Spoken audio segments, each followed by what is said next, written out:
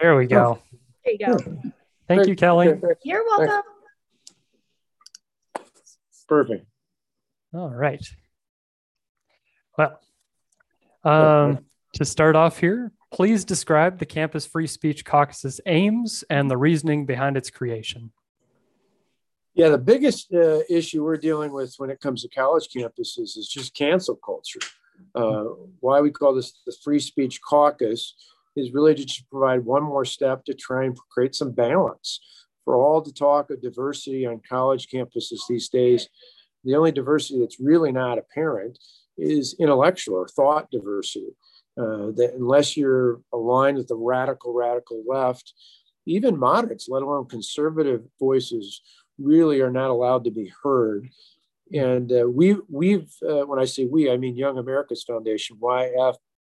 We've been involved in the free speech battle for some time. In fact, in the last few years, we've done some really big battles at the University of California, Berkeley, and other places, but Berkeley probably being the most significant, where the university, after we filed a lawsuit, had to back down and change their policies, actually make a slight payment to us for legal fees and completely alter their policy because they claimed they were for free speech, but in the end, they put up barriers that made it almost impossible for a conservative group to bring speakers in. And so this Free Speech Caucus, which has got, even in the last 24 hours, a growing number of members of the House, is one more tool, along with state and local leaders, to try and avoid just having to go to court every time there's a violation of our constitutional rights, and instead be proactive so that students, organizations, and speakers are able to be heard.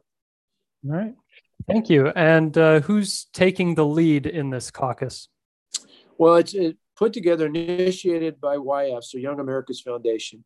We've been pleased to have two co-chairs that we're working with now, a longtime YAF ally and member of Congress, Congressman Jim Jordan, and a relatively new member, the youngest woman in the Republican conference, that is U.S. Representative Kat Cammack, who's from Florida. The two of them are getting working together. In her case, she actually has a vested interest because the University of Florida is one of the places where we've had to work and threaten legal action in the past. She's been very aware of that. And of course, is working with Congressman Jordan, who's been very active on this and so many other issues in the past. So the two of them are the co-chairs. We'll be a part of helping them provide support and information for their monthly briefings. And in the House, unlike the U.S. Senate, they actually had to file to make this an official caucus. And so that's what we just announced this week. Okay, thank you. And now a philosophical question. What do you mean when you say free speech? Yeah, well, the simple thing is the Constitution guarantees the rights of free speech. Our belief is that it should be not only guaranteed in the Constitution, but revered on our college campuses, yet it's where it's the most at risk. And so certainly we come at it from a conservative point of view, but when we talk about free speech, it's anybody. It's whether you're conservative versus liberal. It could be someone who's got a different religious belief than I do. It could be someone who's got a different point of view or opinion than I do. But we believe that's something that our founders intended. It's why we live in a republic, not just a democracy, because a republic looks out for the interest. It's not mob rule. It's their fundamental rights that are guaranteed to every American citizen. And one of the foremost right there in the very First Amendment is the guarantee of free speech. And we believe that that's fundamental and should be protected for anyone, regardless of who they are, what they look like, where they come from, or what their beliefs are. All right. And on that last bit, would this include defending the speech rights of those who espouse ideologies such as critical race theory, various forms of supremacy, or collectivism, socialism, communism? I guess more simply, if they exist, what are the outer limits of acceptable speech? Well, to us, it's always been two parts. We think there's free speeches, particularly on college campuses. There needs to be a discussion of ideas, a debate of ideas. Obviously, there are some ideas like those on either. Actually, those two examples you gave are not unrelated, unfortunately, in the sense that I would argue that critical race theory in its purest form is state-sanctioned racism. And the irony is, for many of the people claiming to profess their support for that, also try to claim the legacy of people like Dr. Martin Luther King, when if you read his teachings and his words, they'd be quite the contrary. Of course, certainly one of the most famous speeches of all time by Dr. King, the speech on the Mall of Washington. Actually, he said he dreamed of a day when his children would be judged by the content of the character, not by the color of their skin. But having those debates is certainly one thing.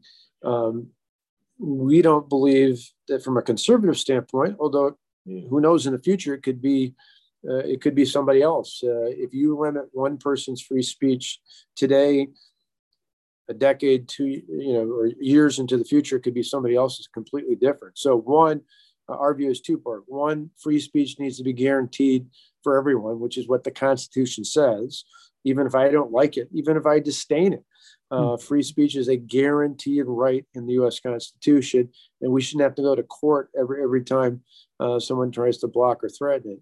Secondly, as a conservative, then I believe it's incumbent upon me, even if I don't have a perfectly level playing field, but at least have an entry point into the dialogue, then I have to make the case for the ideas that I believe are the best. And which, just as a tangent on that very topic, I argue that when it comes to today's progressives, yesterday's liberals, that they're really trying to pit one group of Americans versus another, meaning if you don't agree with them, you're a Neanderthal, you're racist, you're sexist, you're transphobic, whatever the phrase of the day is, where they're pitting one group versus another.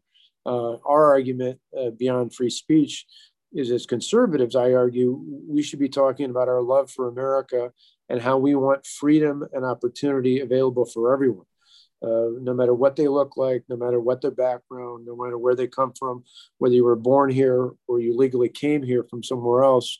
We should be advocating for the same thing for everyone. That is more access to freedom and opportunity. All right, thank you. And with much of education being controlled or the province of the states, what federal legislation will alleviate this need for speech protections? How much should we be regulating education from DC? Yeah. As little as possible.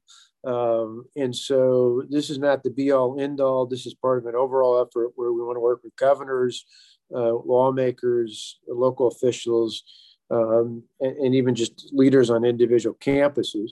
But we do know currently, while so much is pushed out of Washington, it's good to have folks in the House and the Senate, and ideally someday again, even the administration, who are looking out to ensure free speech is a part of whatever's coming out of Washington. Personally, I would love to have nothing come out of Washington. I actually think our founders intended it that way.